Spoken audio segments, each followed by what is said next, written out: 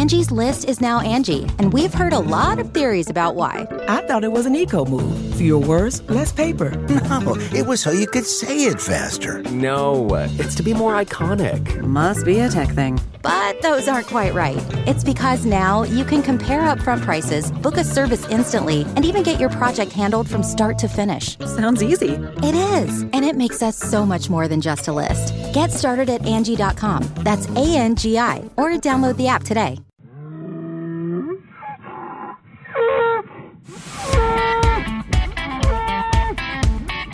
Okay, everybody, just a couple quick updates on Nebraska Bowl Service, Vogler Siemens Center, before we get into today's episode of The Bullpen.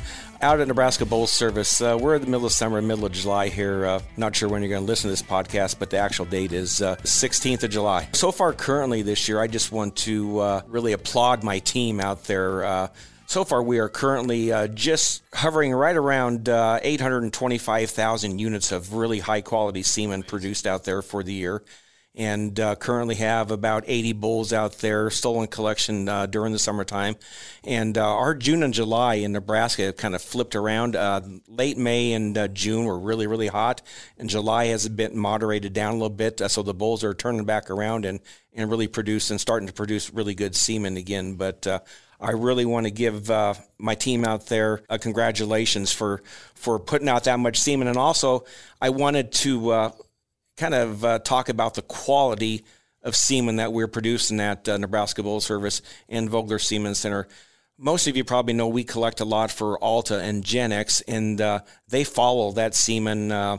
They do fertility reports on their bulls. And I was informed a couple months ago that when they did this, our stud Nebraska Bowl Service, they grade all these on a curve, and we're at the top of the curve for conception on these bulls, and we're about 3 points ahead of the other bull studs, which is absolutely fantastic. So the team out there at Nebraska Bowl Service and at Ashland at Vogler's are doing an outstanding job producing really, really high quality semen. And then more to speak back in Ashland, where we started the IVF facility last October. We just a couple weeks ago, and we're in affiliation with Bovatech, do a great job. We have Dr. Clem Neely out of Kansas come up and does our aspirations. About 2 weeks ago, we aspirated quite a few cows and had really good luck, but one cow set a record for Bovatech.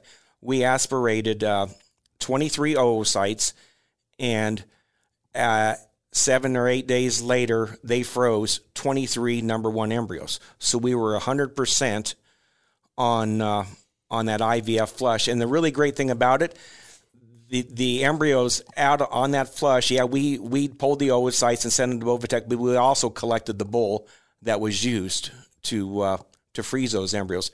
So that's really, it makes us all feel good back in Ashland and McCook that we kind of see the business full circle. But just a quick shout out to all the employees back there. And we did have a company employee get together last weekend, and damn, they can put away the prime rib. We went through 35 pounds of prime rib, cheesy hash browns, and then I have a good friend in Omaha hooked me up with some pies from City Cafe.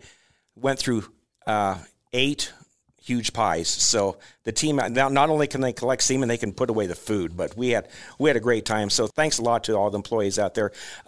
In today's episode, folks, I just want you to get yourself a beverage, sit down, grill a steak, because we have got some outstanding individuals in here today, and we're going to talk about what's going on in the beef industry between the price discrepancy with the cattle and the feeders and the product in the stores to kind of see what's going on. And so sit back and take a listen. You're really going to enjoy these folks. If you have any questions, get hold of me at NebraskaBullService.com, VoglerCattle.com, or VoglerSiemensCenter.com, and follow me on Facebook, Les Vogler, also Nebraska Bowl Service, and you know all the places to follow. So thanks for listening, folks.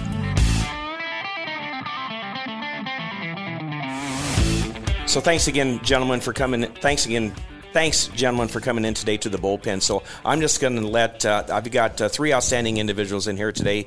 I've got Chris Earl, Maxwell, New Mexico, Steve Strafford from Pratt, Kansas, Matt Lowry from Burwell, Nebraska. So, Matt, why don't you go ahead and give us a little bit about your bio, and we'll get Steve and Chris, and then we'll rock and roll with this. Well, first and foremost, Les, it's a pleasure being here. And it's a pleasure being in the room with absolutely some people that are leaders of the industry and in very diverse parts of the industry. And I think the one thing is we're going to be able to represent a lot of different people when we do this. A little bit about myself.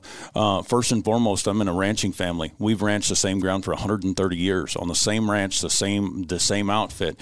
And so it's very important for me to be here and say a little bit about this. But I've been in the auction business the last 25 years, and I've been blessed to be in the auction business not only in the livestock market, but also in the registered side of it. And so within that, I've seen all aspects of this. Not only am I a producer, we feed some cattle from time to time. I'm in the livestock market, and I'm also in the livestock industry as far as marketing registered livestock. And so, and I'm going to pass the torch to Chris, and I know he's so well-rounded, especially from the registered side of it, but from the producer side and the packer side, and understanding what some of these cattle do and some of the value. And then when we go on to Steve, I mean, he's going to bring a completely different look into this in terms of marketing and competitive marketing and the things that we do. But I'm going to turn it over to Chris, and he's going to tell us a little bit about himself. Thank you, Matt. I appreciate it. Les, again, appreciate you having us in. Obviously, it's always great getting together with people and talking about something we're passionate about. And, I thought about coming in today and what we're going to really cover. But, I can tell you one thing, all the people in this room are passionate about the people in this business. Even so, as much as the beef, as much as the genetics, we're passionate about the people. That's why we made the trip in to get together. So I've got a ranch in Maxwell, New Mexico. We've been in the purebred Angus business for 30 years. I do over 100,000 miles a year traveling to support a consulting company that we have upwards of 25 clients in every region of the country. So as tough and as challenging as that is to do, it does give you a fairly good representation of where this industry is at from border to border, sea to sea, and so the perspective that I see, I think I can bring a unique perspective as it relates to how the beef cattle business adds to America or takes away from America. And I hope to bring that to the discussion today. So, again, thanks for having me again, Les. It's an honor to be here, and look forward to the talk and the debate today. So, yeah, thanks for coming in. So, Steve, tell us a little bit about yourself. Oh, I grew up in central Kansas, been in the same place my whole life. Family grew up dairying commercial cattle. Started working at one of the major markets in the country when I was very young. Got into order buying, sell some purebred bulls. Just pretty much the commercial cattle business, what I do every day. So like Chris has said, I'm glad to be here. And that's why we're all here. It's a people business, and that's what we enjoy. You get down to the work of it, it's not that enjoyable. If it wasn't for the people, we wouldn't do it. That's very true. So, that's what drives us all. Right. The end game may be different for different entities, but I think somewhere in the middle there's a better ground than what we're going down right now. Absolutely. And I think when I speak for all of this, and you brought something up that was very, very good. This is a people business. And the reason that all of us are sitting in here right now is we have questions about what is happening to these people within this industry, and our hearts go out to some of the people within this industry, not only marketing cattle, but first and foremost, before we go any further within this deal, my heart pours out to those people in North Dakota, South Dakota, in some of these drought areas. And as I bring this up, for those of you that are blessed with some feed, I want you to think about some of the people that are up north. There are no crops, there are no hay, they're completely burned up, and I was speaking with a really good friend of mine and a good ranching family from White Owl, South Dakota, and they're very concerned. They've still got all their livestock. They'll probably make it throughout the summer, but in terms of feed, they don't know what they're going to do. And it's not just one person; it's a lot of people. And as we look in, and if we keep going through our cow kill and what's going on right now, and if we continue to do our cow kill, we will slaughter more cows this year than we did in 2012. And so we're on records, and we're talking about some big numbers that are going on right now within this industry. And so there's some things that we've got to think about and going forward. And as I talk about it, and I go back and I talk about the reason that we're here is because we care about people. But we care about people enough. We want to be a voice, and we want to say, hey, some of these things that are going on right now are not right.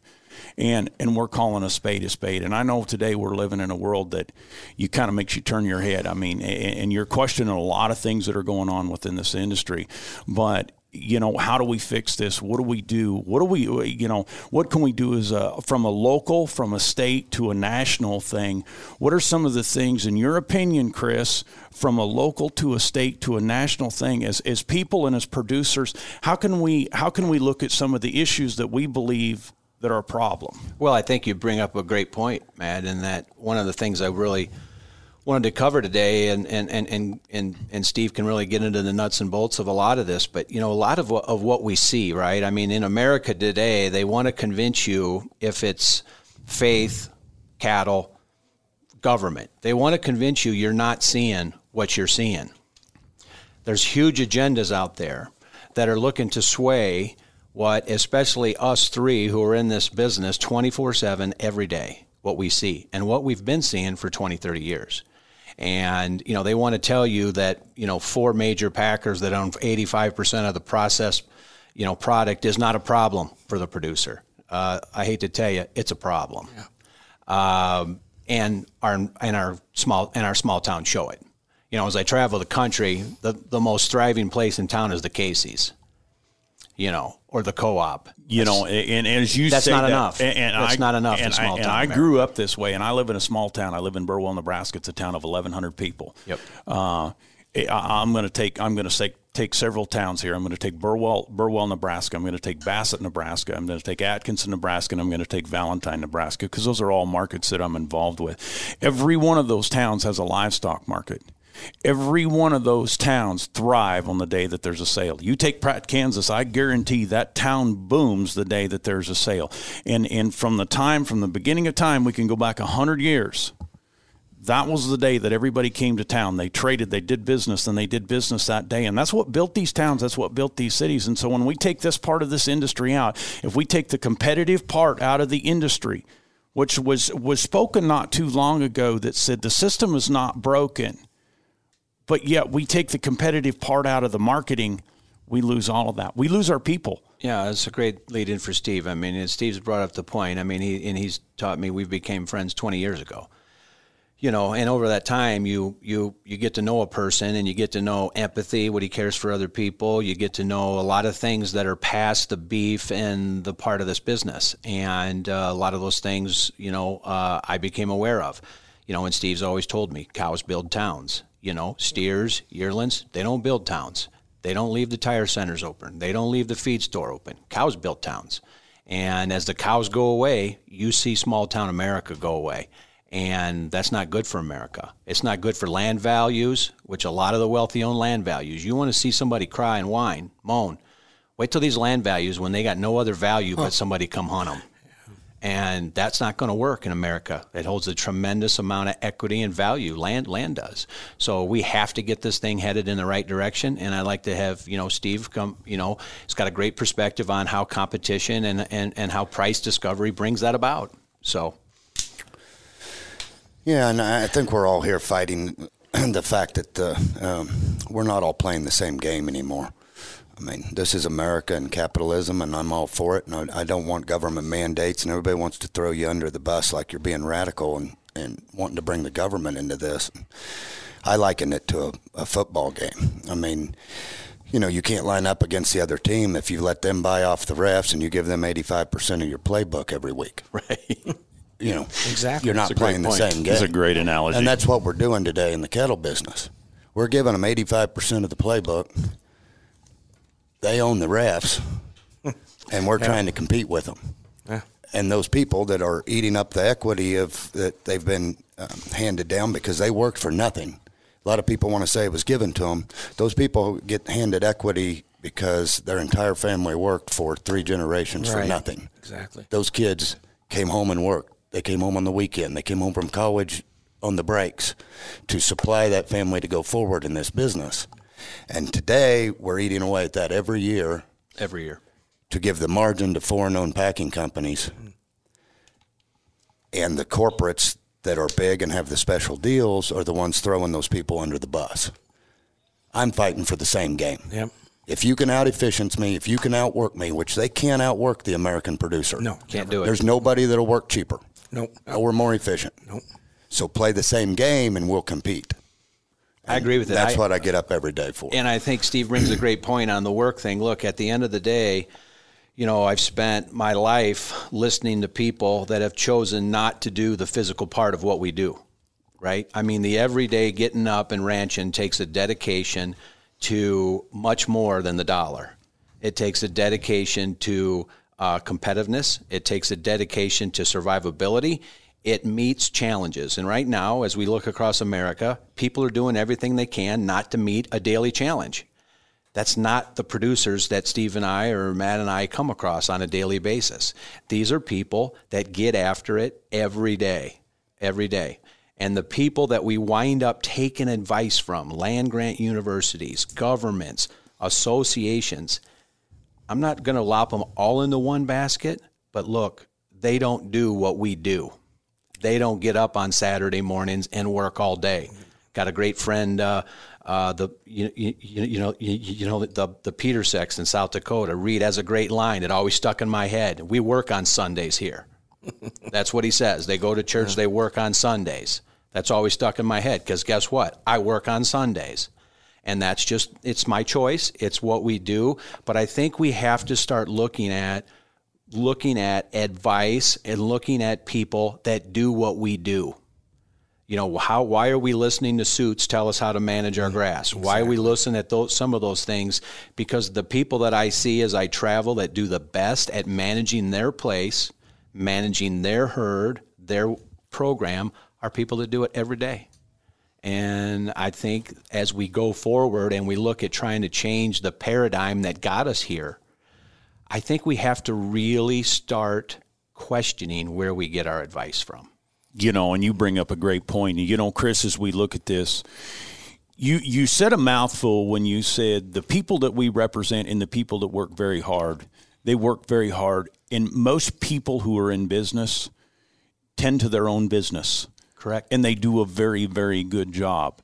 But maybe my message to these people is it is now time that you have to look outside of the box. Maybe reach out inside of your circle to these people, and not only management, but how we market, the things that we do. We are going to have to change as cattlemen. And I don't care which organization you belong to or whatnot, or what. All of us are susceptible to what's going on right now. You know, we're susceptible to higher prices. I mean, these fixed costs are getting higher and higher and higher. So we have to come up with different ways and different things that we can do. But us as producers have got to go within inside our circle and reach out to people within inside our circle who have our best interest in mind and have nothing to gain from it. That's the key right there. They have nothing to gain from it except their knowledge, and they want to see you do better. I'll let Steve comment, but he's got a mantra he stays on. Support the people that support you. That's what he does. You know, keep a scorecard, and he can comment on it because I think it's a great path forward. Support the people that believe in our way of life. Yeah, and you know, we live it, every one of us, and where we grew up, and like I said before, I mean, it's a people business, and that's what makes you do it. You know, if I was working for some mega corporation and I'm just a number and I'm serving X amount of people like the Postal Service, it ain't worth it, man. You know, you know, I deal with people that I've known 3 generations. I started buying cattle for their grandpa, and now they're my best friend, and they're in their mid-20s. And I watch them and their wives and kids, and I watch them work hard. They're not losing equity, and they're not going out of this business because they're building $350,000 homes and they're going to the boat every week and lake every weekend. It's true. It's not by mismanagement. That's correct. They're working their ass off. They're buying a product that we know feeds well, hangs well, is what the industry has asked them to do. They come to people like Matt and Chris represent, and you collect bulls on, and they give 5, 6, 7,000 for these bulls, and then they line up, and the industry wants to sell their cattle as a commodity, and our job is to differentiate that, and that's what we work hard to do every day. And they're home working; they can't understand the business and the fight and how we got where we are. That's our job. And quite honestly, we laid down on our job, letting the associations Chris referred to take the lead because we were working hard. Right, without question. And the corporations and the government and the foreign packing houses have preyed upon the fact we like to work so much, we'll do it for nothing, we'll do it all the time, and we'll ignore what they're doing to us. Exactly. And that happened for 35 years, and that's why we're in a fist fight situation we're in right now. Yeah. So it goes back to what we talked about, changing the paradigm that got us here, and I some of those things, and Steve brings up a good point. Us three are outspoken now, but it's not like I haven't seen this thing coming. Have I gotten involved and done enough? Absolutely not. That's why I'm here today. I don't want to see this thing go away. And, if it's going to go away, if something we can't turn the tide, then I'm going to go down swinging trying to rectify the ship. But there's some stuff that needs to be rectified. One, I think, is, the silent majority needs to quit being silent in all phases of America. And God bless the good people that want to go out there and be left alone. I'm one of them. I want to ranch. I want to work with good people. I don't want to be here today. I don't want to have to get under the line. I don't want to be the bad guy to some and the good guy to some. I just want to ranch. But this is where our lifestyle has gotten to. Good people have to stand up and fight for what they have and believe they want to hand off to their kids or grandkids. Because what we have found is we don't have an advocate. We don't have a producer advocate that's going out there and fighting for us. And what Steve and I have found is, just as we've gotten started, this is a tremendous machine that is built to take the dollar out of the wallet of the producer and fuel a corporate deal that is totally based on, in my opinion, greed and efficiency. And we have to change that, because there's bigger things involved at the end. And what I've seen, the bigger things involved, I'm all for. Steve referenced, I'm not a government guy. I'm an old-time conservative. I don't want a subsidy. I don't want to pencil it to my banker. I don't want to I don't want a handout. I want a free shot at a market as an individual. And that's all I ask. And guess what? That's in our Constitution. Yep. And another thing is we bring up America. We should have choices as Americans. We should have choices as cattlemen. And Steve brought up a point that right now, the United States cattleman has jumped through every hoop and done everything that they've ever asked them to do and done it more efficiently than any country in the world. Correct. End of story. We've created the best product in the world. We've created the safest product in the world. When we look at health protocols, we talk about disease traceability. We've done everything that we possibly could do as an American cattleman and done it better than anyone else. Yep. Yet they still say it's not enough. Right. At what given point in time is this enough? Are you wanting to own my cows? Are you wanting to take me out? Because I guarantee if you want to own the cows that walk my ranch, that's fine, but I clock out at 5 o'clock. Don't forget it. But that's the game, Matthew. The game is to keep us busy with that stuff, right? The game is to keep us with the line of feeding the world. Yeah. We all did that in all hopes of positioning ourselves to get paid for what we thought we raised, which is a great product in a great system. We've all done that, but guess what? As what Steve says, we were all home working and doing it. The powers that be were aligning a system to where we see today, which is a great product raised efficiently that never hits a competitive market for the producer. Ever. No. Never hits it. They used our love and our passion for the industry against us. Right. Great article in Beef. I talked to Steve this morning coming in. Great article in Beef Magazine coming in, yesterday, I think, out about the JBS brothers. Look, these are intelligent people. They didn't get to where they're at by being, they were in jail 4 years ago or whatever, by being crooks. They might be that too, but these are intelligent people, excellent at what they do. And they start capturing all the powers that be that needed to put us in place to source what they need. Because they can't afford to go hire people like us or other people out there that are in the fields. They can't source them.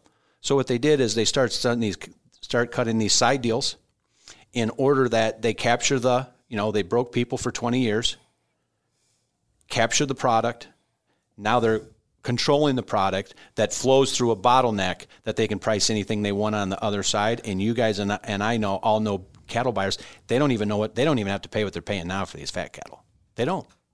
They're just paying enough to keep, people off of their backs. And that's where we're at. That system, what we've aligned ourselves, has to change. I mean, it has to change. The American producer has lost his leverage, and we have to change that. So, Chris and Steve and Matt, how do we go about doing some of that stuff? How do we start to stick up for ourselves and get? There's the guy that's in it every day, right there. Well, I'd like to touch back on what Chris just finished saying, that one of the big comments everybody wants to make when we're fighting this is we don't want the cattle to go like the chickens and the hogs. The problem is we're already there, only it's worse. Absolutely. The chickens and the hogs, the corporations have to own the buildings and own the animals, and they've got the beef industry down to such a slim margin. But the guy that owns the cows is still burning up the equity, paying the interest, renting the ground, owning the ground. I mean, they're supplying all the capital. The difference between the chickens and the hogs is you can't put them on a little spot and house them in a building. Right. But other than that, they've got us right where they want us. I think the beef thing's worse than the chickens and the hogs. But the difference that can keep us separate from that is you can control the climate and put those hogs and chickens in a building in any different state in the union and make it the same. Yep. We can't do that in the cattle business. The suits that Chris refers to and academia wants to make these cattle all the same and predictable like Correct. The chickens and the hogs. Correct. But I live in central Kansas. Yeah. There's a lot of cattle at Okeechobee, Florida. Yeah. Quite a few at Mandan, North Dakota, unless the drought makes them all sell out that I was at last week. Right.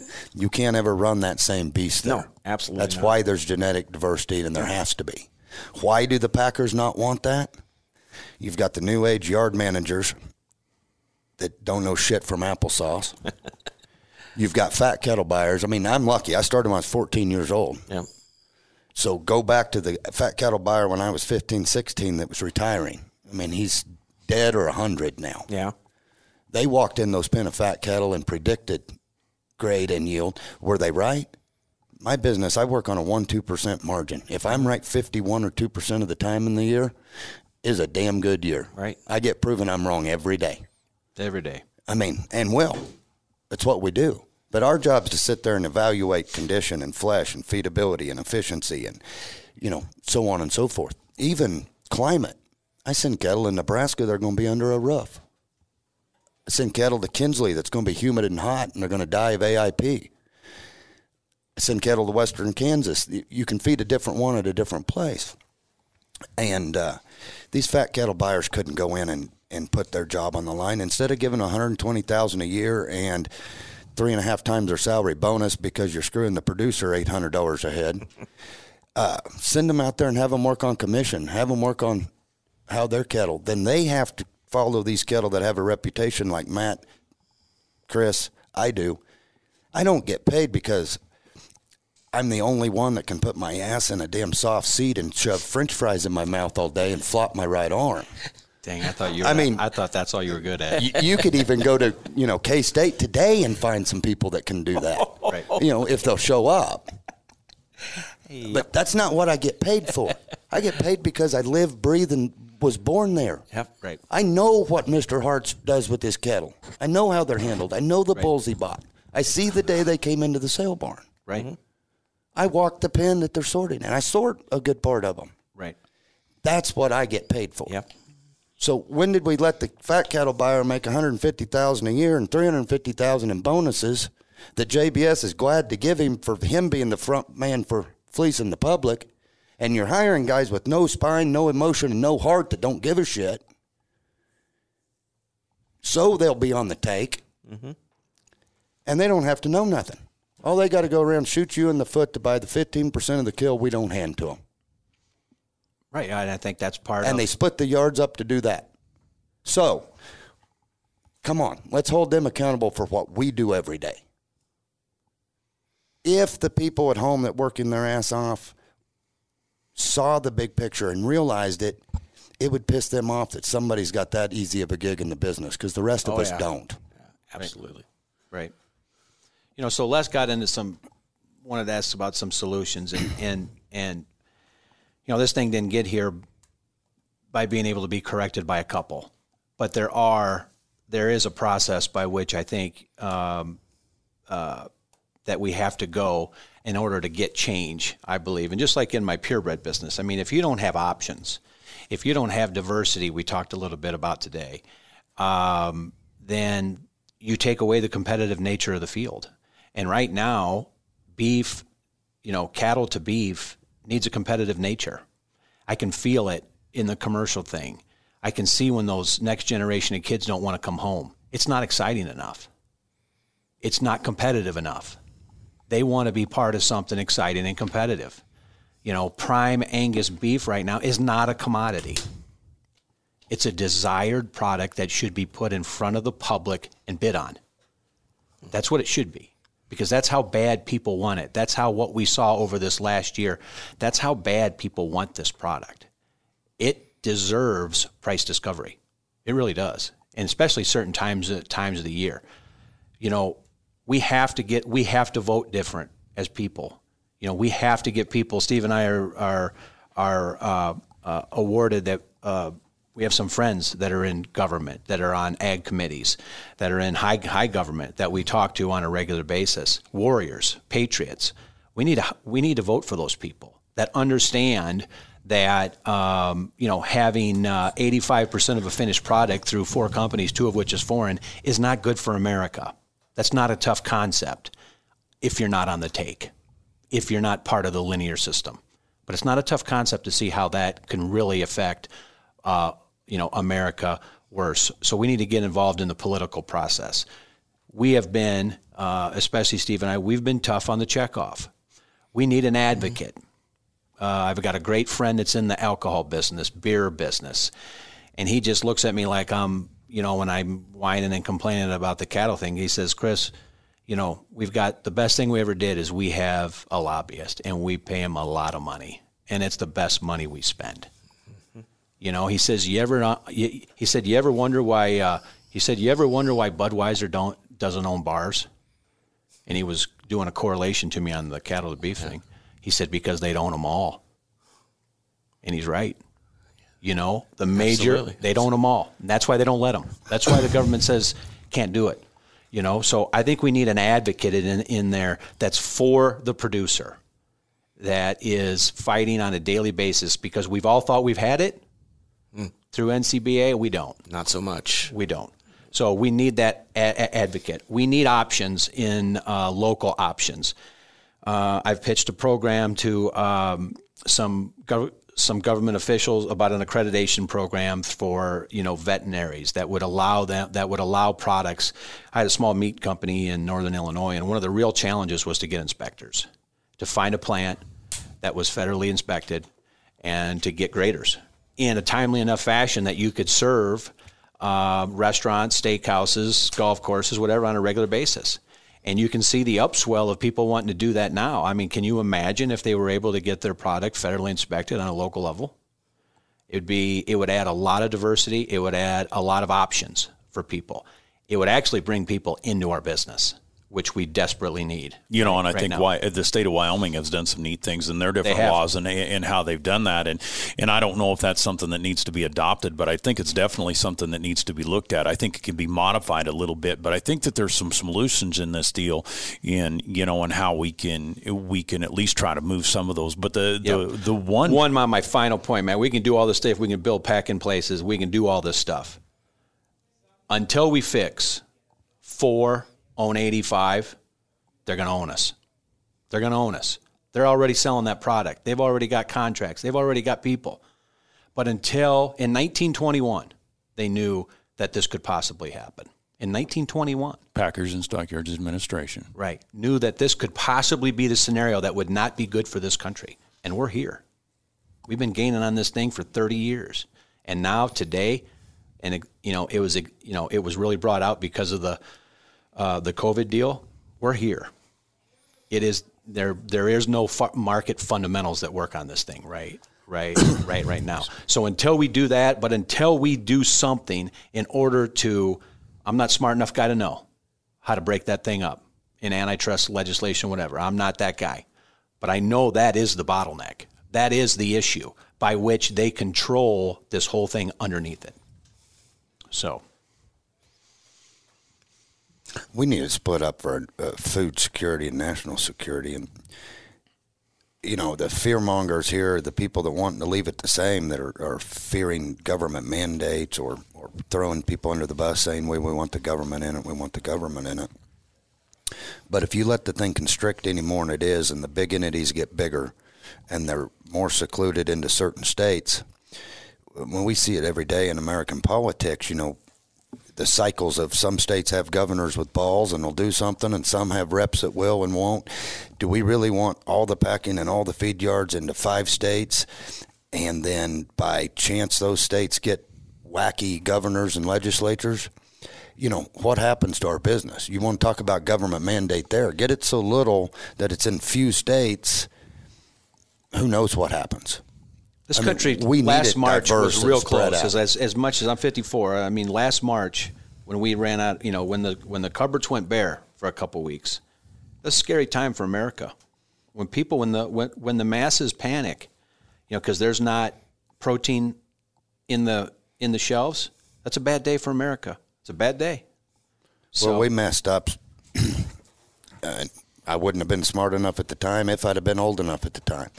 But if we'd have took those checkoff funds and built regional 500 to 600 head packing plants every 200 miles in this country, the real communities would be thriving, and I think the entire country would be better off, because you wouldn't have the signs at Arby's that said we can't get nobody to work, so we're closed. You wouldn't go into a restaurant and you look in and there's 12 open tables, but they say it's going to be an hour wait, right? Because they don't have anybody wait on those tables. Right. If we'd have had those spread across the country, the people that Matt and Chris and everybody works for every day would have weaned those cattle, kept them at home, ran the grain through them like they did in Iowa and Illinois and the farmer feeders, and kept the elevators out from becoming these huge conglomerate corporations that are screwing the farmer every day, and have 19 managers sitting in an office making $150,000 a year now, you know, instead of one CEO that did 20 years ago. And it would have kept the money on the farm. Instead, we let everything in ag go corporate. Everybody get bigger. That'll work on a smaller margin, and it's very, very hard to reverse. So what do you see, Matt? This thing's way down the road, right? Efficiency is spectacular. You know, the flow of meat. In terms of the way these the product, I have no issues with the product. Yeah. And we see this every day. I represent many different kinds, from big to small to all different types of kinds of cattle. And that's not why I'm here, because I believe that every producer has a right and an option and a privilege to breed cattle the way they want to breed them. Yep. And also you touched on environments. And there is not a one-size-fits-all. There's not a one-system-fits-all, and there's not an EPD or a number that fits all. Right. I believe that there's somewhat as an industry standard that we should look at, but how you choose to breed around that. I look at this, and this is definitely a David versus Goliath type deal. Okay, but when we look at this system, when you're going to fight the fight, if we already know that we're outsized, okay? Well, I think that this thing has got to be fought. We've got to start from a local to a state, and just like Steve had brought up, he had said something about, some governors got balls and some governors don't. We have some representation. We have some government leaders, elected government leaders that we chose as people that will go to war for the people, that they're actually doing their job. And I think the thing is I think we need to identify those states, and we need to start putting some laws in some places that we need to do this. Another thing, and nobody thinks about this whole fake meat thing going on right now, or alternative meats, and whether you're for it or you're against it, I don't care, whatever your choice is. But some of these states need to be thinking about passing some laws. And I presented this, and I presented this to a state senator, and I said, within the state of Nebraska, this is an ag state, and this is particularly a cattle state. And I said, one thing that needs to be done right now is a law needs to be passed before this gets through. We need to put 150, 200, 250% tax on that meat. So when you go to Burger King or you go to your grocery store, hey, we'll welcome your product there. But because I'm blessed to live in a state with property taxes as brutal as they are, all of that tax off of that, if you're going to take away from my product, all of that is going to go back for property tax relief. Something to that. We need to get some states involved in some of these things. Okay, rather than just trying to take the approach, and I'm taking it at a completely different look, but rather than shutting down what you're doing, that's fine. We're just going to play their game. We're just going to tax you to death until the public says, you know what, I'm not going to give $25 for a hamburger. Yep. I'm not going to do it. I'm not gonna sit here and tell you about the health benefits of whether it's good or whether it's bad or whatever. That's your choice. It's your body, it's your life, it's your choice. But the thing about it is me as a producer, we've got to get ahead of this thing. If that's what they're talking in an alternative deal, then we got to take this approach as cattlemen and say we want this. Well, I think you lead into a good point, Matthew. I mean, it's one part of the rectification of all this is people have to understand. I mean, in agriculture, as I've watched it my whole life, we've kind of been takers, right? I mean, you kind of get what the market or people say you should have. Where, in other businesses, in other ways of life, you look to position your leverage. We own the product. Right? I mean, if you had leadership, if you had people that can take an independent spirit, which is the American producer, and you can convince them that as a percentile or as a whole, you have some control here. You can do this. There might be some pain involved, but that's America. If you want something good to happen, if you want to create a path or a direction, there's going to be some pain. But going down the road we're going right now, if you don't want to go through the pain, you might have to go find something else to do, right? So if this thing means more to you than, trying to pay the interest on your note, if this thing means about growing your community, growing your family, having a place where your grandkids, can come and show a work ethic and come and, turn a boy into a man, turn a girl into a woman, if this is what is part of the part that you're looking at, then we have to start a direction here that we are not just given something because we chose this way of lifestyle. We have to come to the marketplace and say, this is me today. You brought up a good point. We talk about a voice at the marketplace, and I'm not going to get into the checkoff deal. There's many people that are for it. There's many people that are against it. Right. And I had an opportunity to speak with a good friend of mine, and he is from Colorado and a very active NCBA member. And we were just talking. It was two ranchers sitting down at the table, and we're having a good conversation. And I said, me as a producer, and we were talking about checkoff dollars and how it was allocated and the things were going. And I said, I would like to see those checkoff dollars.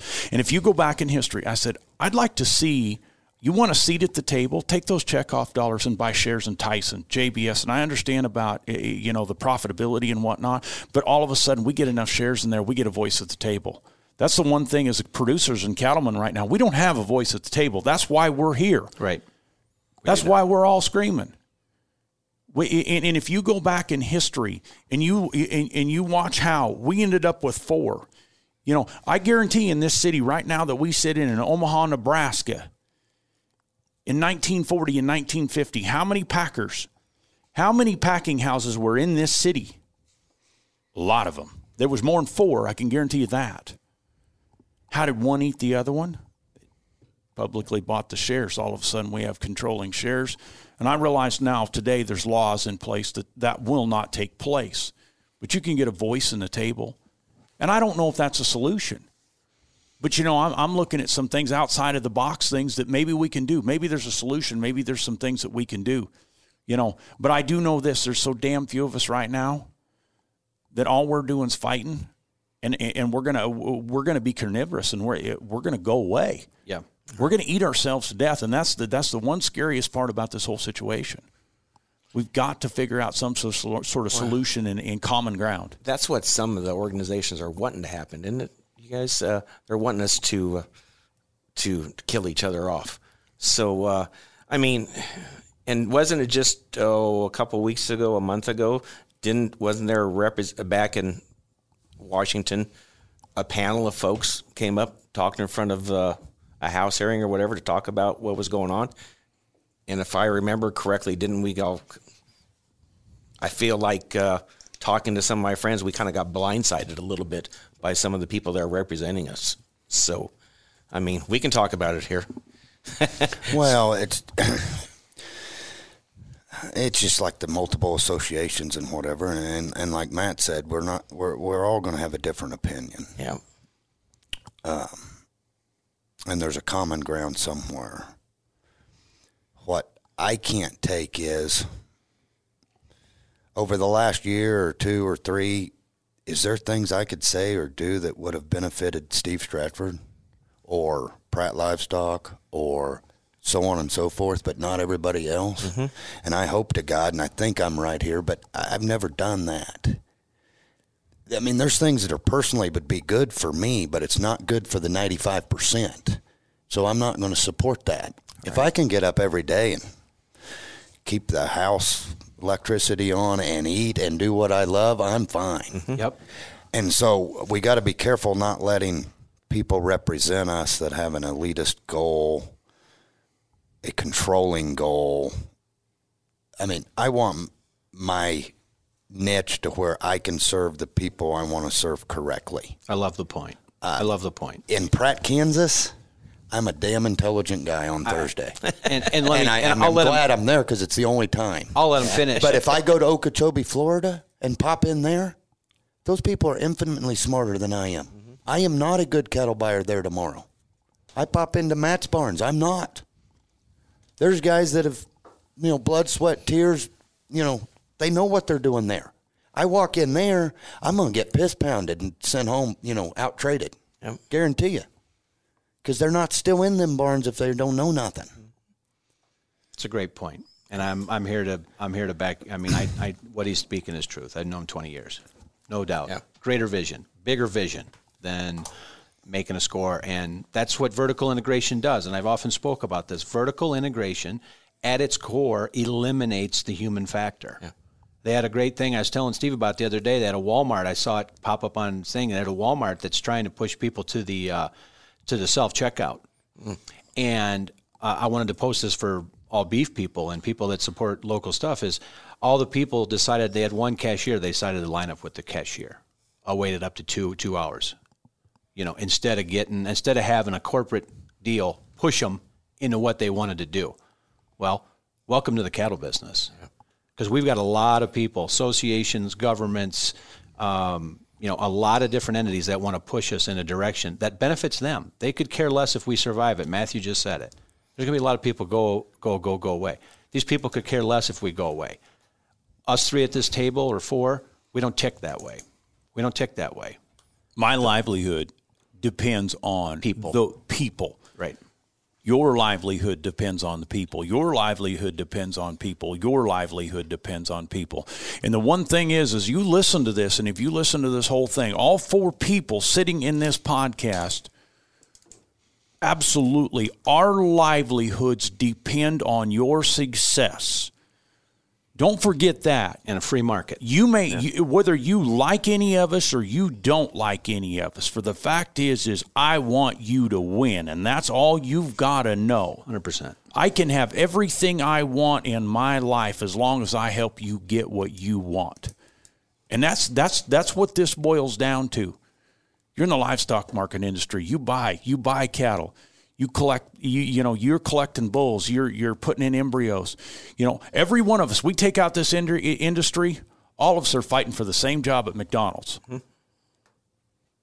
And what you got to realize, none of us could handle 3 times more than we do and do it right. No. Absolutely. I mean, I can't. Very correct. I mean, I've had people through this whole challenge we've been through call prior to the bull sale. Hey, you've done this. I feel like I ought to buy bulls from you. Where do you get them? And wherever it is. How long have you got them there? 30 years. Don't buy a bull from me. Mm-hmm. They're obviously doing something right. I'm fighting for them as much as I am myself and you and my customers. It's competition. I can't service you all right. And anybody that thinks they can, anybody that wants this industry to get served by 5 seed stock producers, you flat lost it, folks. Yeah, absolutely. I mean, even the sale barns keep migrating towards, and we see the competition and what it's hard to see on a daily level is, and what the general public doesn't see. There's going to be 3 or 4 things here that we've talked about tie together, but like Matt was talking about the checkoff, and I was a big driver, and Chris behind getting that reformed. The thing there is with the fake meat is that's classified as a competitive protein now. In 1984, we had no idea that was coming down the pike. And so here we have a producer that pays $1 a head on everything, and we cannot advertise against or promote our product against fake meat by the bylaws of the checkoff. It's outdated. It needs reform for that, if nothing else. Yeah, that argument, and where I found, washes through the minds of guys in suits. They make sense of it. The people in rural America, they're like, dumbest thing I've ever heard. Alternative milk takes 22%. This is the disconnect. This is the disconnect that Steve's talking about. The disconnect is we don't have advocates for people that don't understand our way of life. They don't. And we have to start moving as this thing. And part of the correction here is to start align ourselves. We have to partake in this political process. We don't have a choice. No. In America. We don't. Sit back too long. Right. If we don't fight for ourselves, Les, there's not one person out there that will do it for you. No. And we've got one issue. We're an independent people. That's why we ranch. But these independent people, as part of the correction here, as part of bringing this lifestyle and saving our lifestyle, good people need to quit being silent. They need to quit being silent. They need to stand up for what they believe. Don't stand up for me. Don't stand up for Steve, you, Matt. Don't stand up because you want this way of life to continue. Have an opinion. Enter the debate, because the debate is way down the tracks here. And we're pulling here together because this thing's way down the tracks. Yeah. And we've got one ditch effort here before this thing gets real. And I'm here to tell you, and Steve and I talked about it. I think if it, and God works in mysterious ways, but because of this drought in the Northwest, Matthew, and because of what happened with the PPE payments, there'd have been a lot of people out of this business this last year that are still in today, struggling, barely surviving. But there'd have been a lot of people exit the cattle business over the last 12 to 18 months if it wasn't for the promise or having to get some cash flow through selling cows and or the PPE payments. But this business is teetering. It's teetering. And as I travel my 100,000 miles plus a year, it's just not localized. It's all across the country. So the problem is everybody wants to be a specialist and get as much margin in that spot as they can. And sometimes I say things that probably come across as I see black helicopters or vindictive towards one person, and I'm not. You are not. As individuals and personal, I may like you and respect you. If I think you're dead wrong, I'm still going to jump in the middle of your ass. Yep. And like, there's a lot of things our American Angus Association does I think is dead wrong. We're out here pumping sunshine up everybody's ass to make these things bigger, bigger, bigger, bigger. That's great. As a cattle feeder, I love running into those ones that can gain 5'3" and make weigh 17 and perform their ass off. I'll sit there and buy them every day, all day. The problem is that's good for the packer, and that's going to put that Montana rancher out if he buys that into that Kool-Aid, because that female won't survive there, and she won't breed back.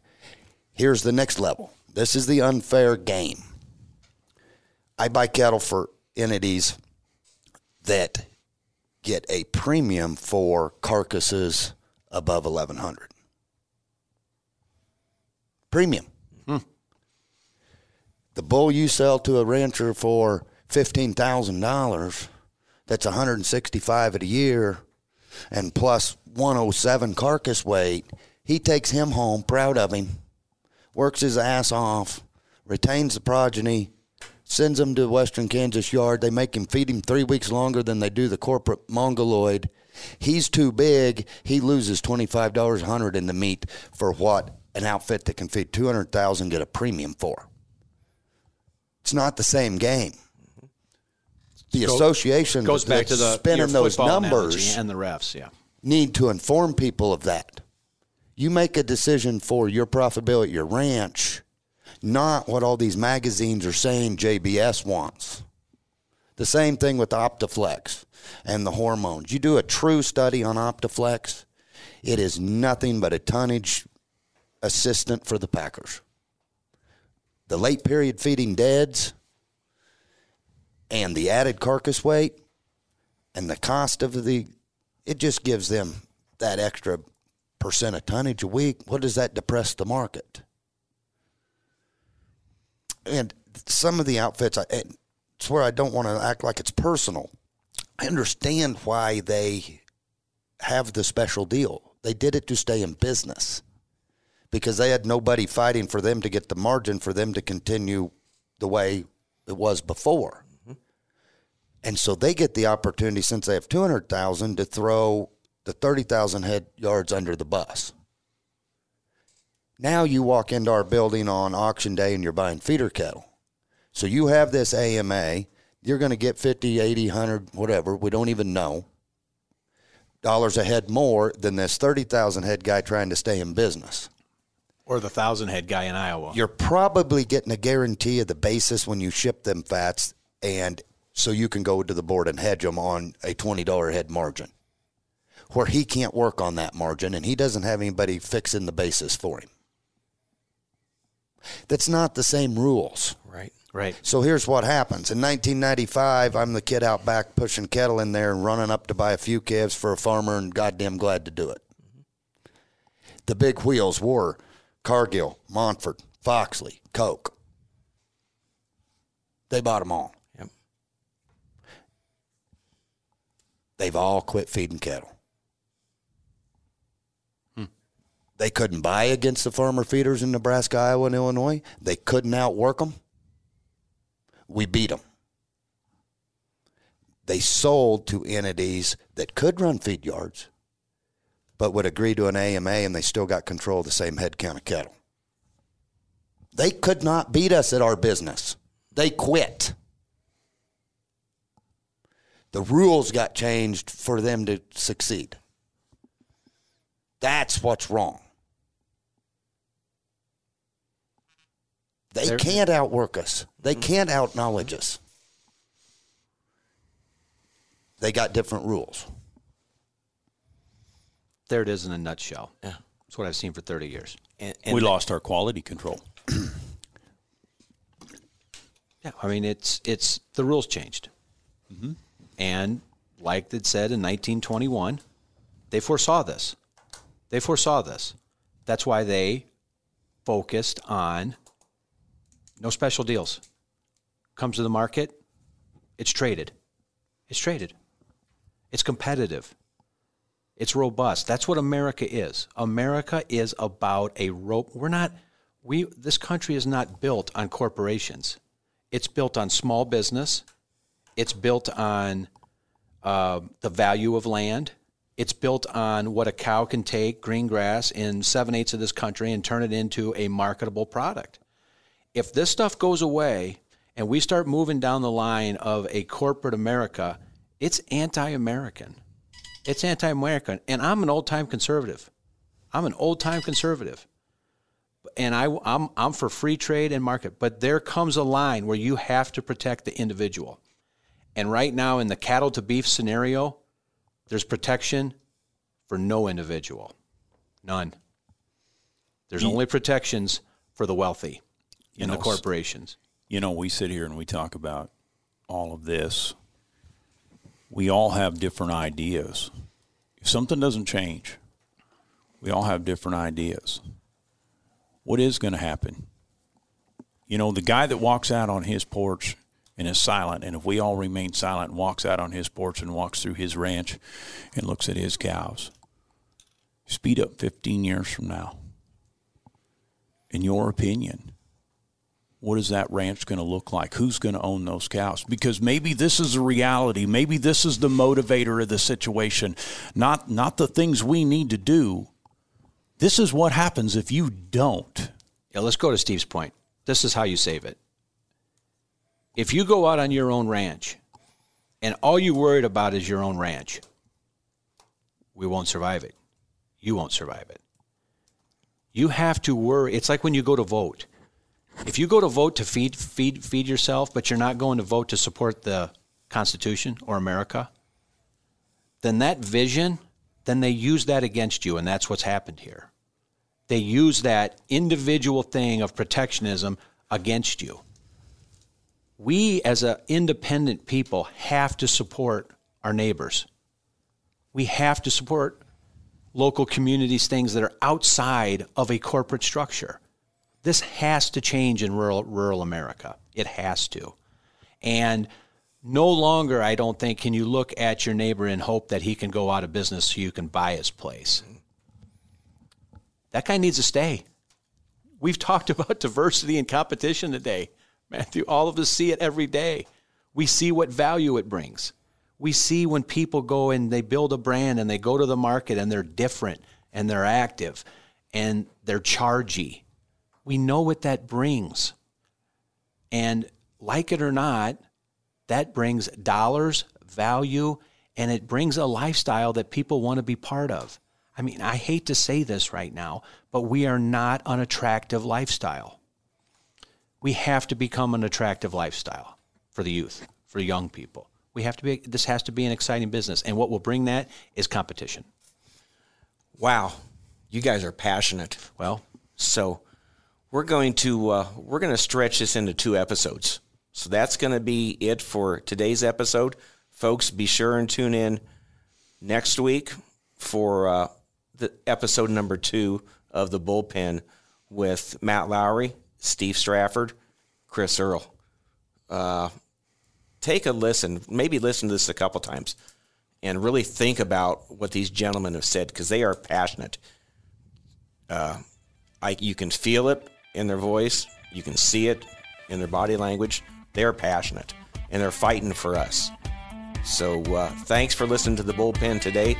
Be sure to tune in next week for the 2nd episode.